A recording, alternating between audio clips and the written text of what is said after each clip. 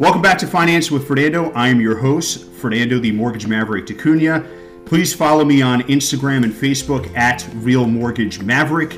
I have one of my favorite guests who's been on the show before, Jeffrey Green with Compass Realty, one of the top producers at Compass. We wanted to collaborate again because Jeff brings so much value when it comes to the real estate industry, and we're always talking about this stuff off camera. So I'm like, let's just put this in a recording and just, you know, get out to the masses what we're dealing with, because every month is different, you know, when it comes to real estate and rates and inventory and all that stuff. So we have a very brief agenda today. We're going to talk about some affordability, how it affects inventory, and then eventually how you could offset any type of loss of bids and really make yourself more attractive as a buyer. So Jeff, why don't you introduce yourself? Go ahead, throw your social media out there as well, please. Oh, sure. I hope I can remember it all here. So many, right? I work out of the Compass Chappaqua office. Basically, my team is a small Navy SEAL team, 2 principals, a showing agent, full-time administrative transaction manager. And, we sell our goal this year is to sell about 75 homes, 70-30, so 70% of that on the sell side, 30%, maybe a little more this year on the buy side. And we handle everything 1 hour north. So Briarcliff to the south, up to the top of the county, and then also Westchester County, and then also Cold Spring Garrison, and some of Lower Dutchess. Awesome. Yeah. What about your social media handles? I'm mostly on Instagram, I'd say. It's Jeffrey_Green_NY. Cool. So I left the make it as easy as possible. So Jeff mentioned something about being an hour north. We're located in New York. Hour north of NYC is basically his bread and butter, and he does an expanded area around there. He's licensed throughout New York State, but really he focuses on that Westchester County, Putnam, Dutchess County, which is about an hour north of New York City. The thing is that our location in the suburbs of New York City, obviously very different than Manhattan or Long Island, but still a very unique market, and that's why it's always good to have that perspective from Jeff to kind of give you that idea of what we're dealing with, because the suburbs where we are very similar to across the nation, right? So if you're in Charleston, North Carolina, we talk about inventory and, different things you could do to make yourself more attractive as a buyer. And that will transpose over to you in North Carolina or Florida or Arizona. There's different types of laws you have to follow, but it's still interchangeable, right? So it's definitely a valuable addition having Jeff with me. So let's hop into it. First thing we want to talk about is affordability. And basically what I mean about affordability is we're dealing with a rising rate market, right? And a lot of my videos, anyone who watches my social media or listens to my YouTube, etc., has noticed that I've been mentioning that you should go back to whoever you're pre-approved with, have a conversation with them, make sure your pre-approval is updated, even if you're not in the market right now, which you should be no matter what, because you should always be looking and making sure that you're following inventory and have your thumb on the pulse of the market. But the affordability side of things, if you were pre-approved earlier in 2021, and you had a set amount that you were pre-approved for, you're going to want to go back and actually speak with your lender to make sure that that pre-approval is still valid, because with rising interest rates, that changes your monthly payment and can change your affordability. It's a massive issue in the market today. And why don't I just, defer to Jeff? Have you seen anything like this? Have you seen a change, with your clients? Or? Well, I suppose if you're looking to max out your financing, then this is really important, right? Like it's a big deal. Yeah. I mean, if you're essentially, it's all about your debt to income ratio. Yeah. So exactly. If rates go up, your housing payment's going to be more. The interest portion's going to be higher. I haven't seen it so much. I would say, a lot of the buyers I work with tend not to be maxing out, but I would imagine, some of the first-time buyers that we have probably have to right now to get something that works for them. They're really stretching their budget, so it is important. Yeah, I agree, and I think that will come up in like the inventory, the next piece of this puzzle, when it comes to how clients are now I don't want to say overextending themselves, but extending themselves to a point to be as relevant as possible as a buyer when it comes to a home that they really like, right? So someone may come to me as a lender and say, I'm looking to buy a $650,000 house and I want to put, let's just use 20% down. Or actually, let's use 10%, right? I want to put 10% down. But they find a house that they really love at $700,000. And they're like, Fernando, I love this house. Now the numbers are going to change, right? Well, you add that rising rate on top of it. So now not only are you increasing your purchase price, but in a rising rate environment, now you're increasing your mortgage, not only because you increased the loan amount, but because the rate has been moving, in parallel to that as well. So what do they say? When interest rates rise, purchasers' purchasing power decreases. Yeah, right? In a massive way. So, I think the biggest issue we've had since the start of 2022 is that rates jumped over 1%. And now you're looking at your pre-approval, and this has happened with clients reaching out to me, and I have like a drip campaign to stay in touch with people.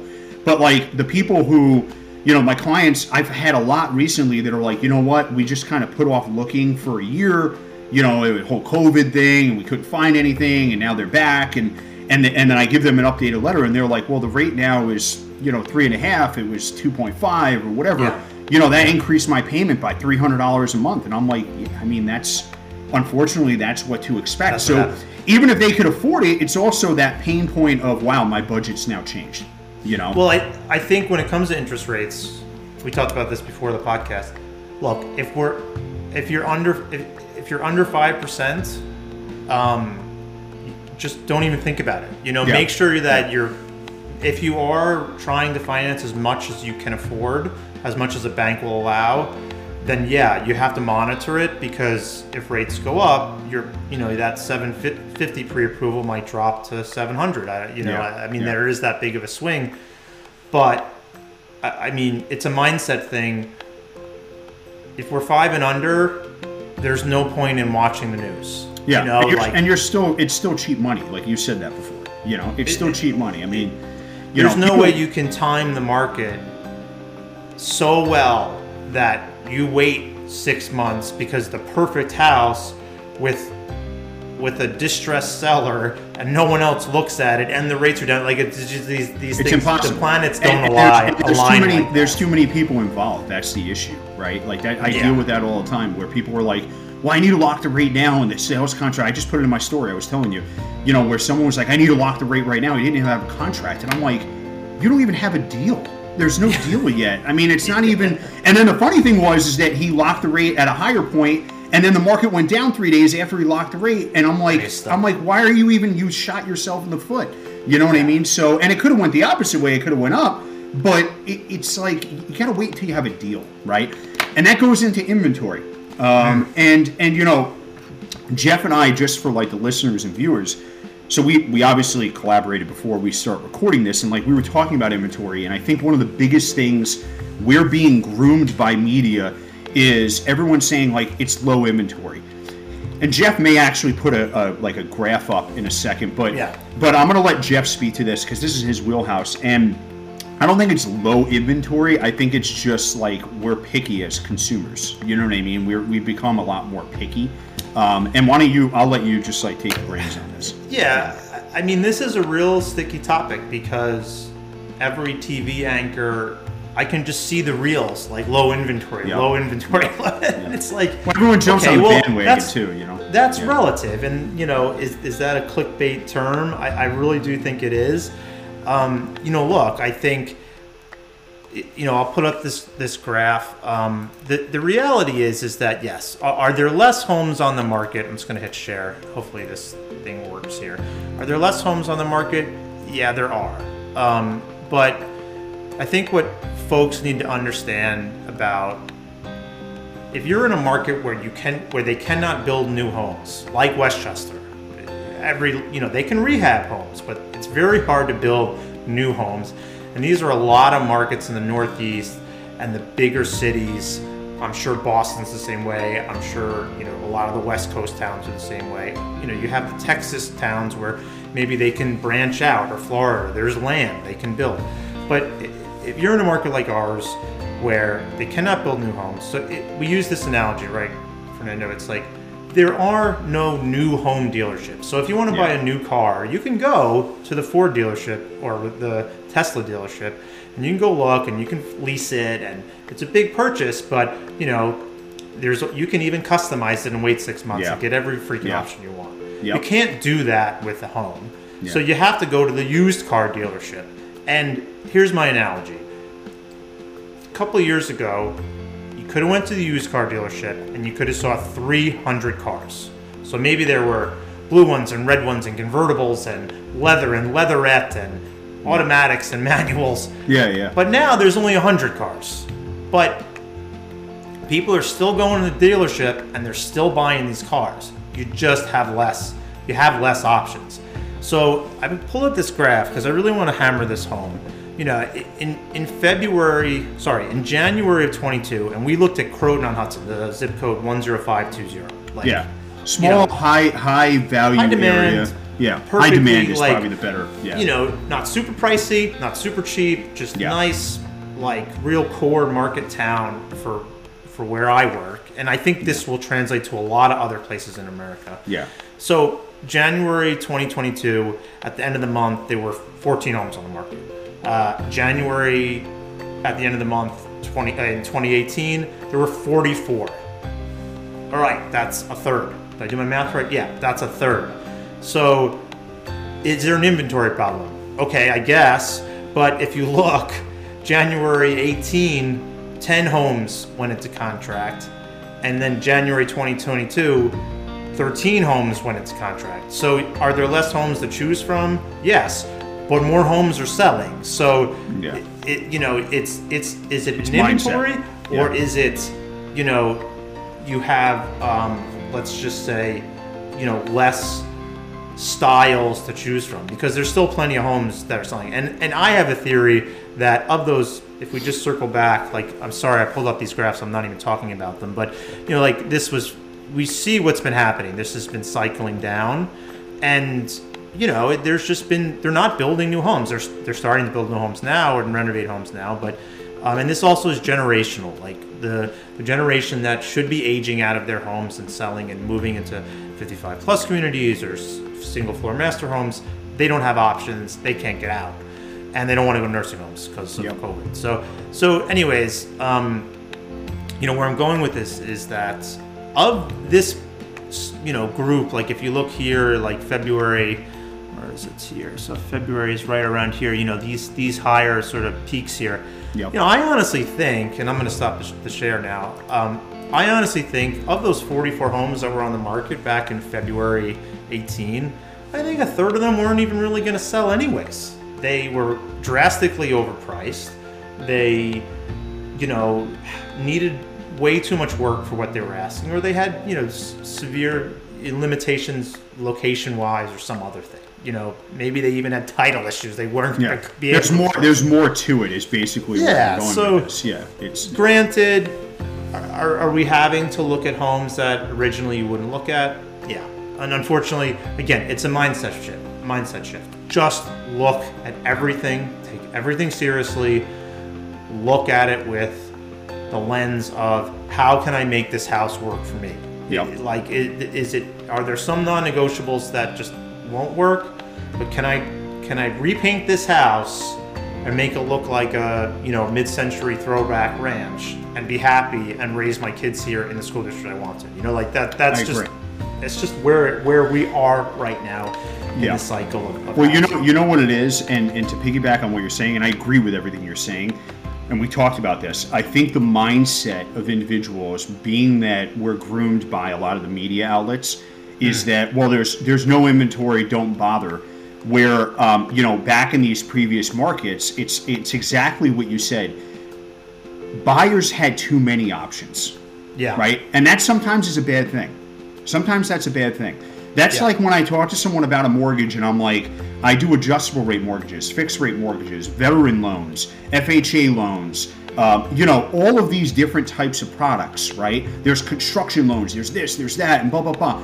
But there's a million different guidelines that come to that, and there's a million different applications. It's the same thing when you're looking at housing inventory. You used to have clients, and this still happens, but you used to have clients that, let's say there were 40 homes in the market. They would look at 40 homes and be like, well, I like this of this one, I like that of that one, and they would never think outside the box like, well, I like this core house, and I could do this, this, and this to make it better, as I live in it. People now are being forced to do that, and that's not a bad thing. It's not. It is what it is. It is what it is. We have to deal with it, and I think the point we're trying to make is it exactly like what Jeff said. Like, keep an open mind, because if you don't have that open mind, you could be left out in the cold, and it's discouraging. And when you get discouraged, you lose opportunities, right? Maybe it's good for the real serious buyers that maybe really are absorbing what we're saying. Maybe with the media should keep on their there's no inventory thing, discourage some of the the other buyers from diving in, but make a smaller pool. Look, I would just say it's just like interest rates. If we're 5 and under, it is what it is. Life goes on. If we're down to 30% inventory, it is what it is. You just got to deal with it. You need a roof. I don't know what to say. Like it's don't get discouraged. Don't get bitter. Yeah. Don't think sellers are taking advantage. Because we don't know. This is the thing. Most consumers, what they'll say, and they'll even say to me is like, well, I'm just going to wait until rates decrease. Well, how do you know that's going to happen? Right.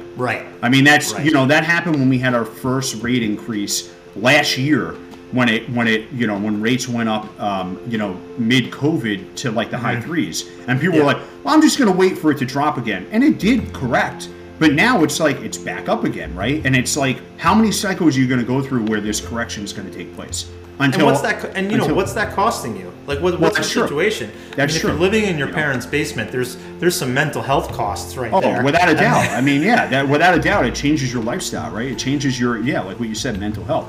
And what if you're renting? So I'm going to wait another year. I'm going to rent another year, and it's like, I hope you have a sick deal on your rental, because that extra $50,000 you're going to cough out that wouldn't have been applied towards closing costs or premium or mortgage. I agree. The mortgage payments, like it's true. And being a landlord, honestly, like, we're getting on all of my homes the highest rent we've ever seen.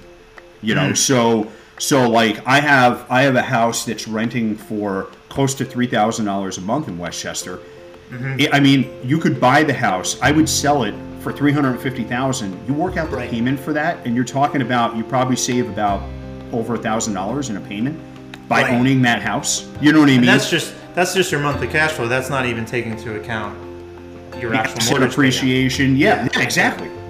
So and this leads to the final piece of this puzzle. We always want to bring value on how you can become more attractive of a buyer in a market like this, right? Rising interest rates, somewhat limited inventory. I don't want to even say limited inventory, but just like unique inventory. And one of the things that, and I brought this up to Jeff, and I've done this for a few clients, is taking their file. So there's a pre-approval, right, that you can get from a lender, which basically is someone like myself looking at your income, assets, and credit and saying, yeah, you're good. You could afford this. Go out there. Here's a letter. I looked at your documentation. Everything is good. You want to take it a step further, make yourself a more attractive buyer, and Jeff will, kind of chime in after I mention this, whether it's worth it or not. But you could I could take your file as if you're buying a home without a property address, submit it into underwriting, have a human review it, and issue something called a commitment letter. So you've done all this legwork in like a week to 2 weeks while you're still looking for homes. We issue a commitment letter, and now you're in the market with a commitment letter, no property address chosen yet, and you give that to someone like Jeff, and when you submit an offer, Jeff could say, listen, my clients are halfway through the financing process. They're fully vetted. They're approved by Fernando and the lender he works for, and all we need is an appraisal. We need a contract, obviously. We need an appraisal, and we need title, and we could close. Whether that's 2 weeks, you could close immediately, right? Once we get the appraisal and the title. And to me, that is a value add, being that it's a free process. You could do that with no cost. You're going to have to do it anyways. If you're buying, so it's like, why not get ahead of it? Like, and people will say, well, what's the pain point? Well, the pain point is that certain documents expire, right? Your pay stub, your bank statements, there's a certain shelf life for that. But everything else is like, okay, you put yourself to work a little bit, you put together your paperwork, which I ask for anyway when I do a pre-approval. We submit it to underwriting, we get a commitment letter now, and Jeff will mention this about waiving finance contingencies, but there's ways that you could be more attractive as a buyer, and Jeff, as an experienced agent, will tell you what sets you apart in that sense, in waiving certain contingencies. So a question for you. So I'm a buyer. I go for a full pre-approval with conditional commitment. Basically, You're committed, and I'll go find a house. Yeah. How long does from the day I get that letter? How long does that last before I'd have to? Is it 90 days? It's I usually find a house and close within 90 days. Or? Yeah. So it depends on the shelf life of the documents provided to us. So like if I ask for the most recent 30 days of pay stubs, and you give me today is the beginning of March, and you give me the beginning of February. Right. Your commitment letter is going to expire in 60 days. From that date. Yeah. So it it's all about income verification. Yeah, it expires from your most recent documentation, right? But that's a simple fix where we just get your updated pay stubs, your bank statements, we throw it into underwriting, and within a day you have that updated commitment letter, or same day, that updated commitment letter with the date. Like a lot of them that I do are usually 90 to 120 days. They're valid. Yeah. So it's basically the same time frame as a pre-approval, right? It's the same thing. You just took an extra step, Well, I mean because this is all, I guess this conversation is really about how does a buyer put themselves in a better position for that when they do settle and find the house that they kind of like and want to get, they actually get their offer accepted. And, I think, well, firstly, you need an agent, you need a buyer's agent that's going to be able to, convey this to the listing agent, and you need a seller that's going to be able to absorb this information. But I think there's enough good listing agents out there that this has value enough to just do it. It may not work every time, but it's going to work enough of the times, especially if you're at if you're willing to really be competitive on the price. Whole nother podcast. But so basically, look, I mean, if you have a full commitment letter coming in and you present your offer, now consult your attorney, but you could basically say, look, I'm willing to go into contract for this house. I'm willing to say, look, I already have a commitment letter. I don't need a financing contingency, but I do need an appraisal contingency. The house has to appraise. But now think of that from the seller's point of view. This is a serious buyer that is prepared, that can close quickly. I'm trying to line up, the seller in the back of their head, I'm trying to line this sale up with my transition of, Palm Beach, and I need this, know when this is going to close. And I have this conversation with sellers all the time. It's not always about the number. It's about, we need a buyer that is going to pull this off because you're on a timeline. Yeah, it's a big deal. So look, I think, again, consult an attorney on this. I know a bunch of good ones, you do too. I think if you could convey, hey, all I need is for this house to appraise. I'm already pre-vetted. I'm offering a good number. I think that, that should very much put you in the front of the pack. Yep. It's almost like a cash offer, honestly. I was going to say that, maybe if you're just a little bit higher than a cash offer, if I had a seller, I'd be like, look, I understand, there's risks with financing, but aside from the appraisal, this guy's taking all those risks off the table. They've already done all the work. We've seen it so often in this market. You're going to need clear title to close on a cash deal anyways, so it's that doesn't... Yeah, it is a massive, it's a massive difference, and I think these little ways to make clients more attractive as a buyer. Now, this is the one thing, and I'll mention a story, and I didn't even say this to Jeff before. I have a client who's committed, who's buying a property, and timing was a big deal by the seller because they didn't have something lined up. And they were dragging my client through the mud. He's a buyer. He has this commitment letter. And I spoke to the listing agent who's local here in New York and has been doing real estate for over 30 years. I'm not joking. I mean, very seasoned, vetted real estate agent. Mm-hmm. Dude, she calls me and goes, he said he has a commitment letter. I don't understand what that means. And I'm like, how can he have a commitment letter if he's not in contract? That kind of conversation. Yeah, well, exactly. And my client calls me and is like, listen, do you mind if I give your phone number to the listing agent, because they want to move now, and like they want to accept this offer, but they don't know what separates me because of the commitment letter. This is why it's very important to work with someone like Jeff, who's educated. Jeff is one of the few realtors that educates himself not only on the real estate side, but also like the financing side, the legal side. He's able to give you that experience just the way I do whenever I talk on social media or consult with a client. And even though we may say, consult with your attorney, consult with a CPA, consult with an agent, consult with a mortgage person, it's still, we're giving you some insight of how it may work. And, you know, when I spoke with this listing agent, I was on the phone with her for probably about a half hour. Coincidentally, she's like, you're super knowledgeable and you explain this well, I'm going to start referring you. So it was great for me, right? But like, the thing was is that she learned something new, and it gave my client the edge. And that's why it's like one of those things where Jeff said, make sure you're working with an agent to explain it to the listing agent, because not many people know this is even out there, and it separates you, right? And even though you may not be able to buy cash, but if you have that mortgage and you're already committed, you could then come to the table and say, you know what, this is basically a cash offer.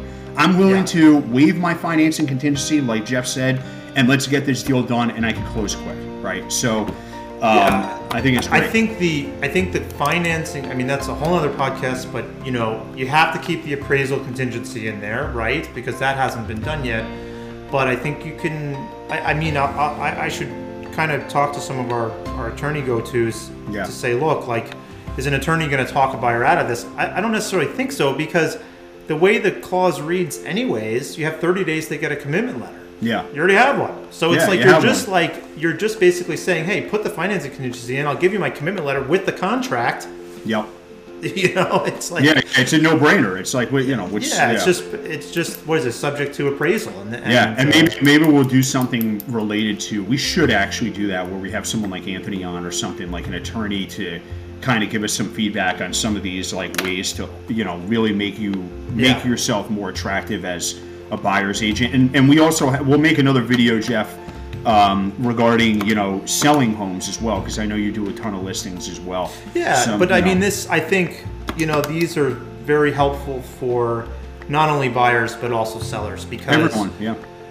You know, it's I say it over and over again. It's not, you know, it's not just about the price. There's so many other variables with these. And we're in it together. There's a lot of hands in the pot. There's a lot of cooks in the kitchen, right? So we want to make sure that everyone's educated enough to know what they're doing. Listen, man, I appreciate it as always. If it was up to me, we'd do something weekly. I mean, I love having you on. You know, we always throw so many different ideas around, and I appreciate you. It's always good to have someone in the industry that loves to learn and really express their education. You know. Yeah. So thanks for coming on again. Jeff Green, everyone, Compass Realty, check him out. I will put some links in the bio as well. Once again, Financial Fernando, I hope you finance your first, next, and last home. We'll catch you on the next one. Thanks for watching. Awesome. Bye, guys.